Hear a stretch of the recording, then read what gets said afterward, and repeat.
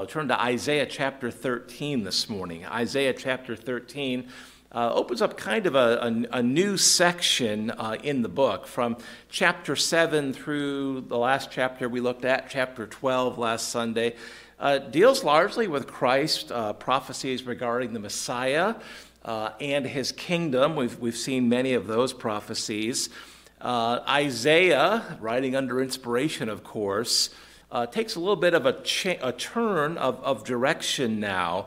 And this chapter, through chapter 23 or so, deals with prophecies regarding nations around the land, nations that had been enemies of Israel, prophecies of the Lord dealing with those nations. And we'll see here this morning in chapter 13 and again next week in chapter 14, prophecies regarding the Lord dealing with Babylon. Now, Gary, we know the Lord will deal with Babylon. He'll use Babylon to chasten the people, but eventually he will also put that nation down. We'll see Moab and Damascus, the capital of Syria.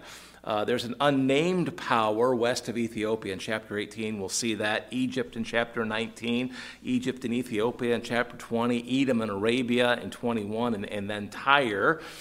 Prophecies regarding these enemies of the Lord. And you'll see these described. We'll see this here in verse 1. Look there with me. So we're in Isaiah chapter 13, verse 1. The burden of Babylon, which Isaiah, the son of Amos, did see.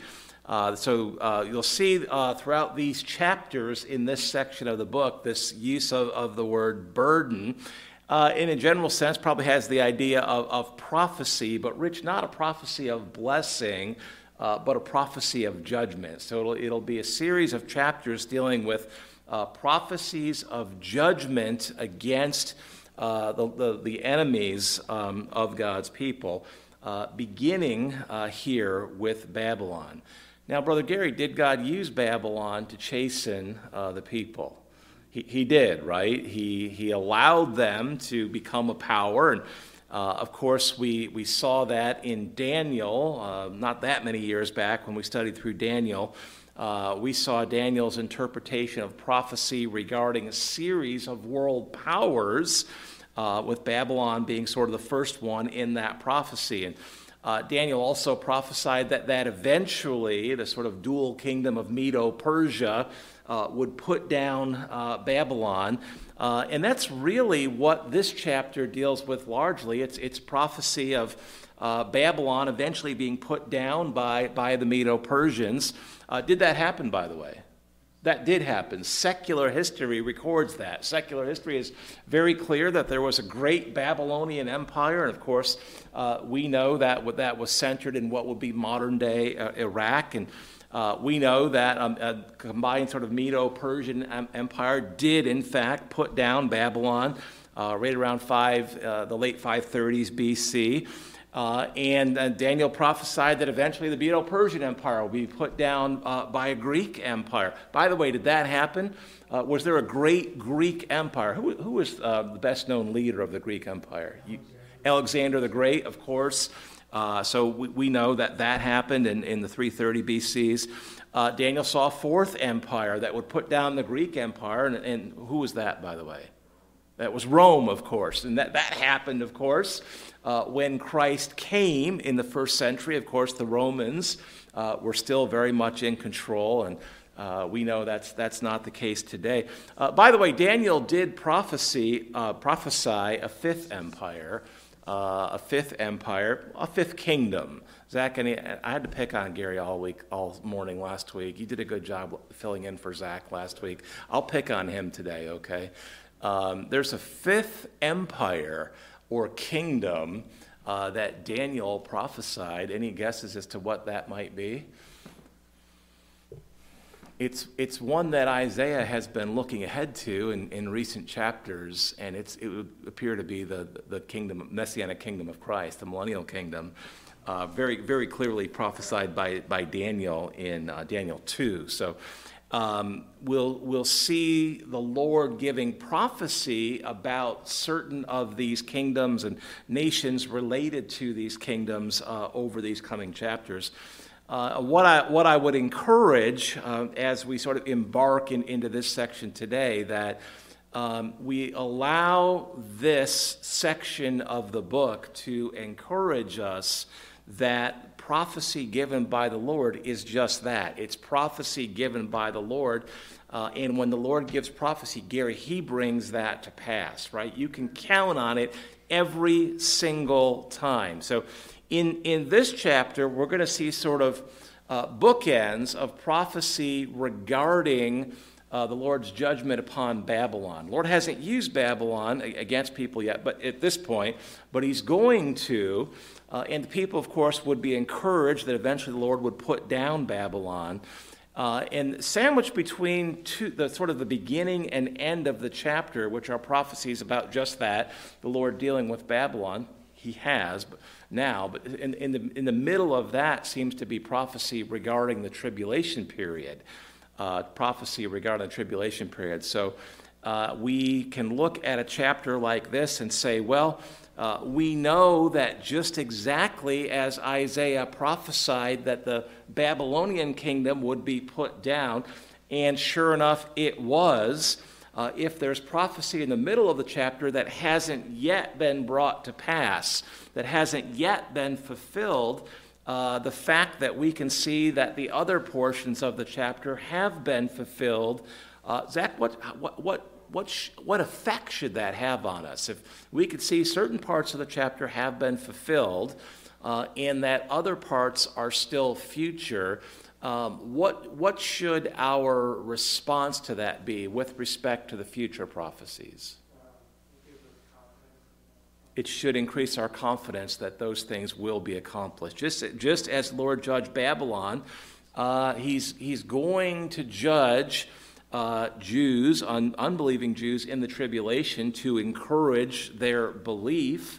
And then, of course, at the end of the tribulation, he will judge the unbelieving Gentile nations that have come against Israel. And so as we move through these chapters and we see prophecy, we'll be reminded that prophecy has been fulfilled. Zach, exactly what you said. That should encourage our confidence that prophecies still unfulfilled will in fact be fulfilled. So all of that sort of background. Verse 1 again, the burden, the prophecy of judgment of or against Babylon, which Isaiah, the son of Amos, he's our writer, did see. Verse 2 says this, lift ye up a banner upon the high mountain, exalt the voice unto them, shake the hand that they may go into the gates of the nobles. And this would seem to be an allusion to some kingdom, some power lifting up the banner of a military flag as they gather and prepare to come against Babylon. We know historically this would be the Medes and the Persians. The Medo-Persian Empire eventually would attack Babylon. They would prevail over it. That's exactly what happened during the reign of Belshazzar. We know this. Daniel 5, we've alluded to that already. Just as God used the Babylonians to chasten his people, he used the Medes and the Persians to chasten the Babylonians. And verse 2 is just kind of beginning to hint at that. Verse 3 says, I've commanded my sanctified ones. I have also called my mighty ones for mine anger, even them that rejoice in my highness. So just again, alluding to the Medo-Persians. Verse 4, I'll get my words out. Verse 4, the noise of a multitude in the mountains. Poetic language here. Like as of a great people, a tumultuous noise of the kingdoms of nations gathered together. The Lord of hosts, one of those great titles of the Lord of hosts. Hosts can refer, Brother Ray Metchik, to angels or armies, armies of angels or armies, literal armies. Here he's the Lord of hosts, the Lord of armies, mustereth the host of the battle. And what Isaiah would seem to be bringing out here is that this is not just going to be a random historical event. Verse 4 makes it clear Isaiah sees as the Lord reveals to him that the Babylonians, verse 1, will be put down by some power. They're not identified here yet, but it will not just be a random thing in history, but rather it will be the Lord of hosts, authoring this chastening of Babylon for their wickedness. He will muster, is the word there toward the end of verse 4, the host or army of the battle that will come against him. What's that word muster mean? Thoughts about that, Gary? Bring up. You muster something. We think of something being brought up, called up, brought together. You muster or marshal the troops, kind of how we would use the word today. The underlying Hebrew word has kind of a more literal idea of appointing. So the Lord of hosts will appoint this host, this army. He's appointing them, he's calling them, he's gathering them, he's mustering them to come against Babylon. He's authoring the course of history to be a fulfillment of exactly what Daniel saw back in Daniel 2 and 6. So it's the Lord who is working here to accomplish the course of history. He's sovereign to work in and accomplish that which he has authored. Verse 5, they come from a far country, from the end of heaven, even the Lord and the weapons of his indignation to destroy the whole land. And so it's his anger at the sin of Babylon, the Lord's anger at Babylon. So that's the reason, and he is the one who will accomplish this chastening of Babylon, whom he used to chasten his own people. Now, verses 6 through verse 16. The middle section of the chapter would seem to look ahead more literally to the tribulation period. And so, again, the structure of the chapter, you kind of have two bookends which deal literally with the historical Babylon, and then this middle section looking ahead to the tribulation. We've studied through the book of Revelation. Gary, we talked about that recently. We're probably about due to do that again. We see allusions to Babylon. The word is used in the book of Revelation, but seems to be not so much the kingdom. The kingdom has already been dealt with and put down, but the Lord does refer and use language that refers to Babylon in the book of Revelation. Probably has to do more with using the word Babylon poetically to refer to the wickedness of the world system that is in power at the time of the tribulation. So it's sort of a poetic looking back to the wickedness of Babylon and sort of viewing the world system at the time of the tribulation as being very much Babylon-like, very much Babylonian. So it's interesting. The Lord would, this is well before the book of Revelation has been written, of course, but Lord is sort of laying the groundwork, I think, for that understanding once we get to the book of Revelation. So verse 6, again, down through verse 16, would seem to allude to some very specific things in the future tribulation period. Verse 6, howl ye,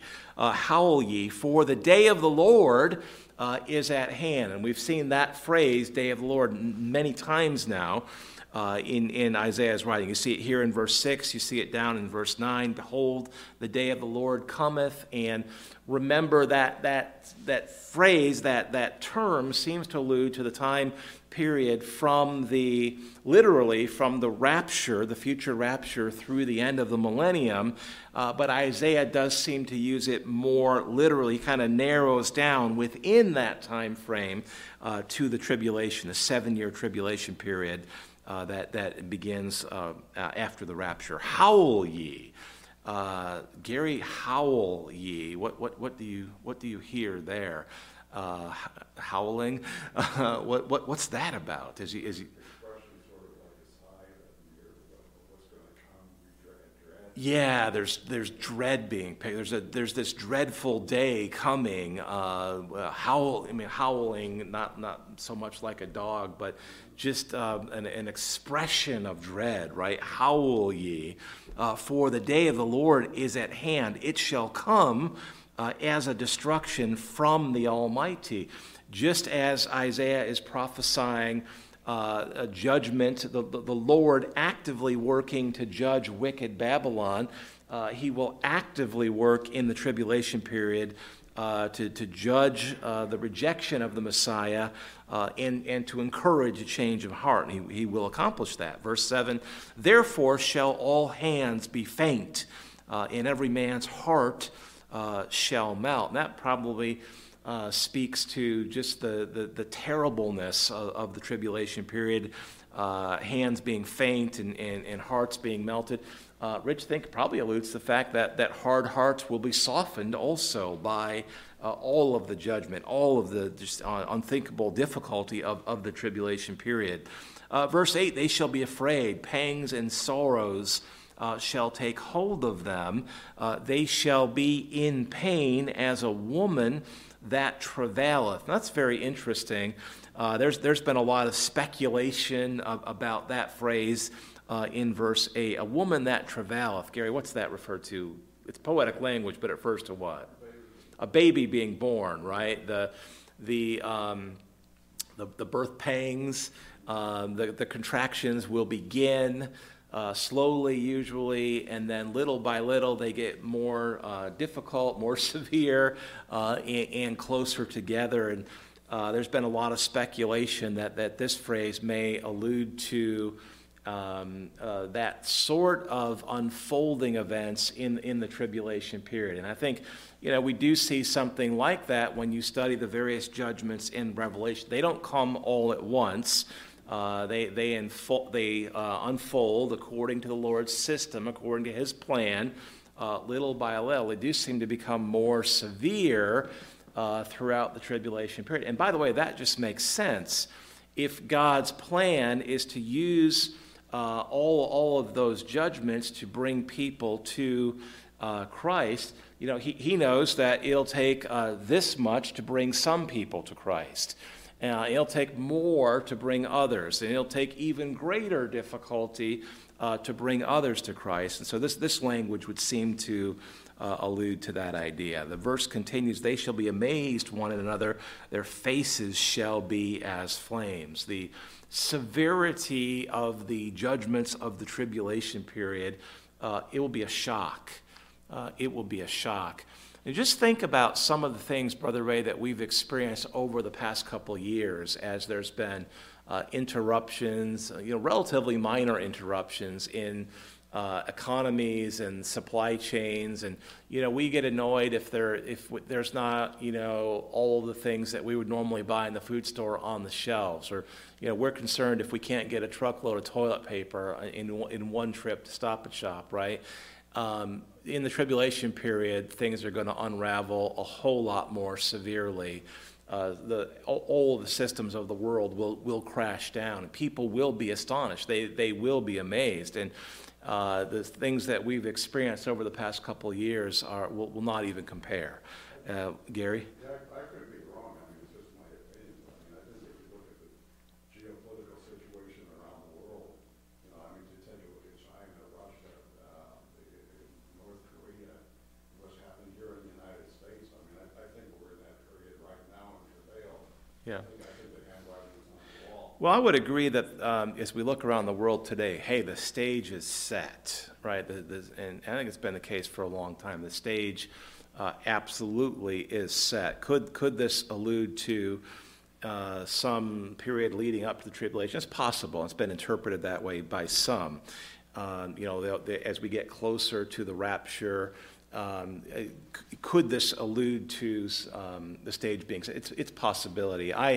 I tend to view it more as after the rapture, these things will begin to unfold. But I would absolutely agree that, having said that as we look around the world, certainly it would appear the stage is set for the rapture and the tribulation. And I always take care to remind myself, Brother Ray Metrick, that the rapture has been imminent since the first century. And so even if we look around the world and it hadn't looked like the stage was set at some point between the first century and now, the rapture still could have come at any point between the first century and now.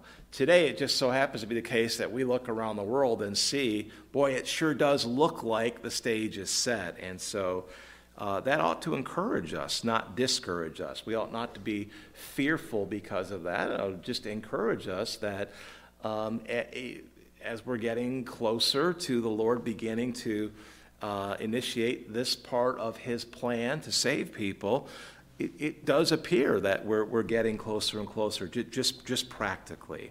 I'm looking forward to it. There's no rent after the rapture. There's no rent after the rapture. Well, I don't plan to be here. Amen. We will not be here. Will we be watching these things unfold from heaven? I don't know. I don't know. We could speculate. Verse 9, behold, the day of the Lord cometh, both cruel, both with wrath and fierce anger. If you've read through Revelation, you know that it certainly does look like the program of a God who has a great wrath at sin and a fierce anger at sin, to lay the land desolate, and he shall destroy the sinners thereof out of it.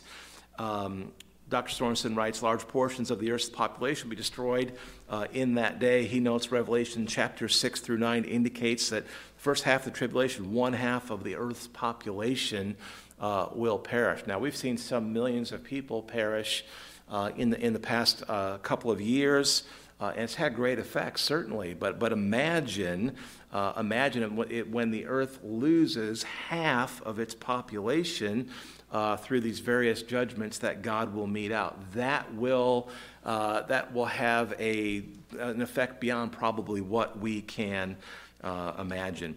Jesus said in Matthew 24, which of course Matthew 24 deals with tribulation, he says, except those days should be shortened, there should be no flesh saved, but for the elect's sake those days shall be shortened. No one would survive if the Lord allowed those judgments to continue. In verse 10, Isaiah says this. He says, for the stars of heaven and the constellations thereof shall not give their light. The sun shall be darkened in his going forth. Interesting, the sun is moving. And the moon shall not cause her light to shine. So we know throughout Scripture there's various descriptions of these cosmological changes that will accompany all the judgments that the Lord is meting out. In Joel 2, the Bible says, the sun shall be turned into darkness, the moon into blood before the great and terrible day of the Lord.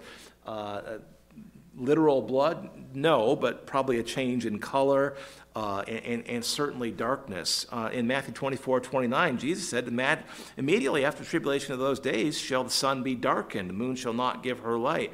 Revelation 6 and verse 12 associates this with the sixth seal. Behold, John writes, when he had opened the sixth seal, lo, there was a great earthquake, and the sun became black as sackcloth of air. The moon became as blood. The stars of heaven fell upon the earth. It's Revelation 6:12. Even as a fig tree cast her untimely figs when she is shaken of a mighty wind, and so on and so forth. I think we can understand some of those things to be quite literal. The tribulation period will include cosmological changes including the light of the moon and the sun and the stars, no longer being as it is now. Do you think that, Brother Ray Metrick, do you think that'll have an effect on people who are here at that time? Normally you could count on some things. You count on the sun coming up, the sun going down. Normally you count on the moon giving forth its light at night. When that is not the case, that's going to have the world's attention. People will know that something profound and unprecedented is happening. By the way, if they have a heart, if they're of a mind to open the Bible and compare what they see to what these various prophets have prophesied, they'll begin to understand, hey, this is that which Joel prophesied and Isaiah prophesied and Christ himself prophesied, and hopefully that'll be a prompt to look more carefully at who Christ is and what their proper response to him should be. Brother Ray, as I understand it, will not be here. We will have been raptured. We will not be here. And boy, be thankful for that today. Be thankful, Gary. It always amazed me, though, in Revelation about how when these plagues fell upon men, that they still cursed and blasphemed God. It's like, no matter what came on them, it didn't make any difference. You just got harder and just kept on blaspheming God. Yeah. Well, look at the world today. We have had a plague wash over the earth for 2 years that has literally killed millions of people. What has been the response of the majority of people? They just harden their hearts against the Lord, right? They just harden their hearts against the Lord. Doesn't make any sense at all. It doesn't make any sense. The Lord should have people's attention. They should be giving him their attention. People should be drawing closer to the Lord. I know many have, and we praise God for that. But Gary, I think what we see today is sort of a foreshadowing of the fact that we know that in the tribulation period, many will continue to harden their hearts against the Lord and ultimately not be saved. But many will, and we praise God for that. We know that the Bible is clear. There'll be 144,000 Jews saved, and they will go out and they will evangelize many throughout the world. And much good will be accomplished as a result of the Lord's program, his plan for these judgments. And we praise God for that. He knows what it will take to bring many to Christ. In verse 11 here, back in our Isaiah passage, the Lord's purposes in all of this are made clear. Verse 11, he says, I will punish the world for their evil and the wicked for their iniquity, and I will cause the arrogancy of the proud to cease, and will lay low the haughtiness or pridefulness of the terrible. And so, yes, there's judgment. Yes, there's consequences for sin being meted out, but it is for a great purpose. Verse 12 is interesting. Isaiah says, and he's giving forth the Lord's words here. It's the Lord speaking through Isaiah. I will make a man more precious than fine gold, even a man than the golden wedge of Ophir. And so I think the idea here is that so many will die as a result of the Lord's program for tribulation judgment that life will become that much more precious, right? We saw back in Isaiah 4, there's allusions to the tribulation there also, or probably the millennium actually. As women go into the millennium, in Isaiah 4 and verse 1, the Bible says, in that day 7 women shall take hold of one man. There'll be shortage of men at that point for all the women who've survived the tribulation period. Life will become that much more precious because so many lives will have been lost. Verse 13 alludes again to these just profound cosmological changes in the tribulation. Therefore, verse 13, I will shake the heavens and the earth shall remove out of her place. This is the Lord speaking. In the wrath of the Lord of hosts, and in the day of his fierce anger, and it shall be as the chased roe, and as a sheep that no man taketh up, they shall every man turn to his own people, and flee every one into his own land. And so I think, again, cosmological changes, probably allusions to earthquakes here as well. Therefore I will shake the heavens, and the earth shall remove out of her place. Turn over to the book of Hebrews, if you would, in the New Testament, please. Let's take a quick look here at Hebrews chapter 12. Hebrews chapter 12. Not sure who the penman of Hebrews is. It's probably Paul. Ultimately, it's the Lord. That's what matters the most. In Hebrews chapter 12, the Lord is dealing with believers and encouraging them to stay faithful to him, and alluding back to the Lord shaking the earth, shaking the ground, when he met with Moses upon the mount. Hebrews 12, partway through verse 25 says, "For if they escaped not who refused him that spake on earth, much more shall we not escape if we turn away from him that speaketh from heaven." This is, in context, it becomes clear that this is an allusion again back to Lord dealing with Moses upon the mount. If you look there in verse 26, partway through verse 26, Hebrews 12:26, but now he, God, hath promised, saying, and this is an allusion back to Haggai 2, "Yet once more I shake not the earth only, but also the heavens." And this word, "yet once more," signifieth the removing of those things that are shaken, as of things that are made, that those things which cannot be shaken may remain. And so here the Lord is referring back to prophecy in Haggai 2:6, which pretty clearly looks ahead to the tribulation in much the same manner as Isaiah does here. Joel also prophesies in Joel 3 and verse 16, "The Lord shall roar out of Zion and utter his voice from Jerusalem, and the heavens and the earth shall shake. But the Lord will be the hope of his people and the strength of the children of Israel. So shall ye know that I am the Lord your God, dwelling in Zion, my holy mountain. Then shall Jerusalem be holy." So we know the Lord has his presence, his action has been accompanied by a shaking of the ground, a shaking of the earth at various times throughout the past. Certainly, as he dealt with Moses there upon the mount, Haggai and Joel prophesy a shaking of the earth at God's action in both the tribulation and at the Lord's second coming at the end of the tribulation. Gary, he's a strong God. He's a powerful God. He wants people's attention, and he will ultimately have it no matter what. If he doesn't get their attention through a 2-year plague that kills people today, he'll get their attention in the tribulation. And if he doesn't get their attention there, boy, they will ultimately see who he is and what he's like at the great white throne judgment. We understand that. One way or another, he will get people's attention.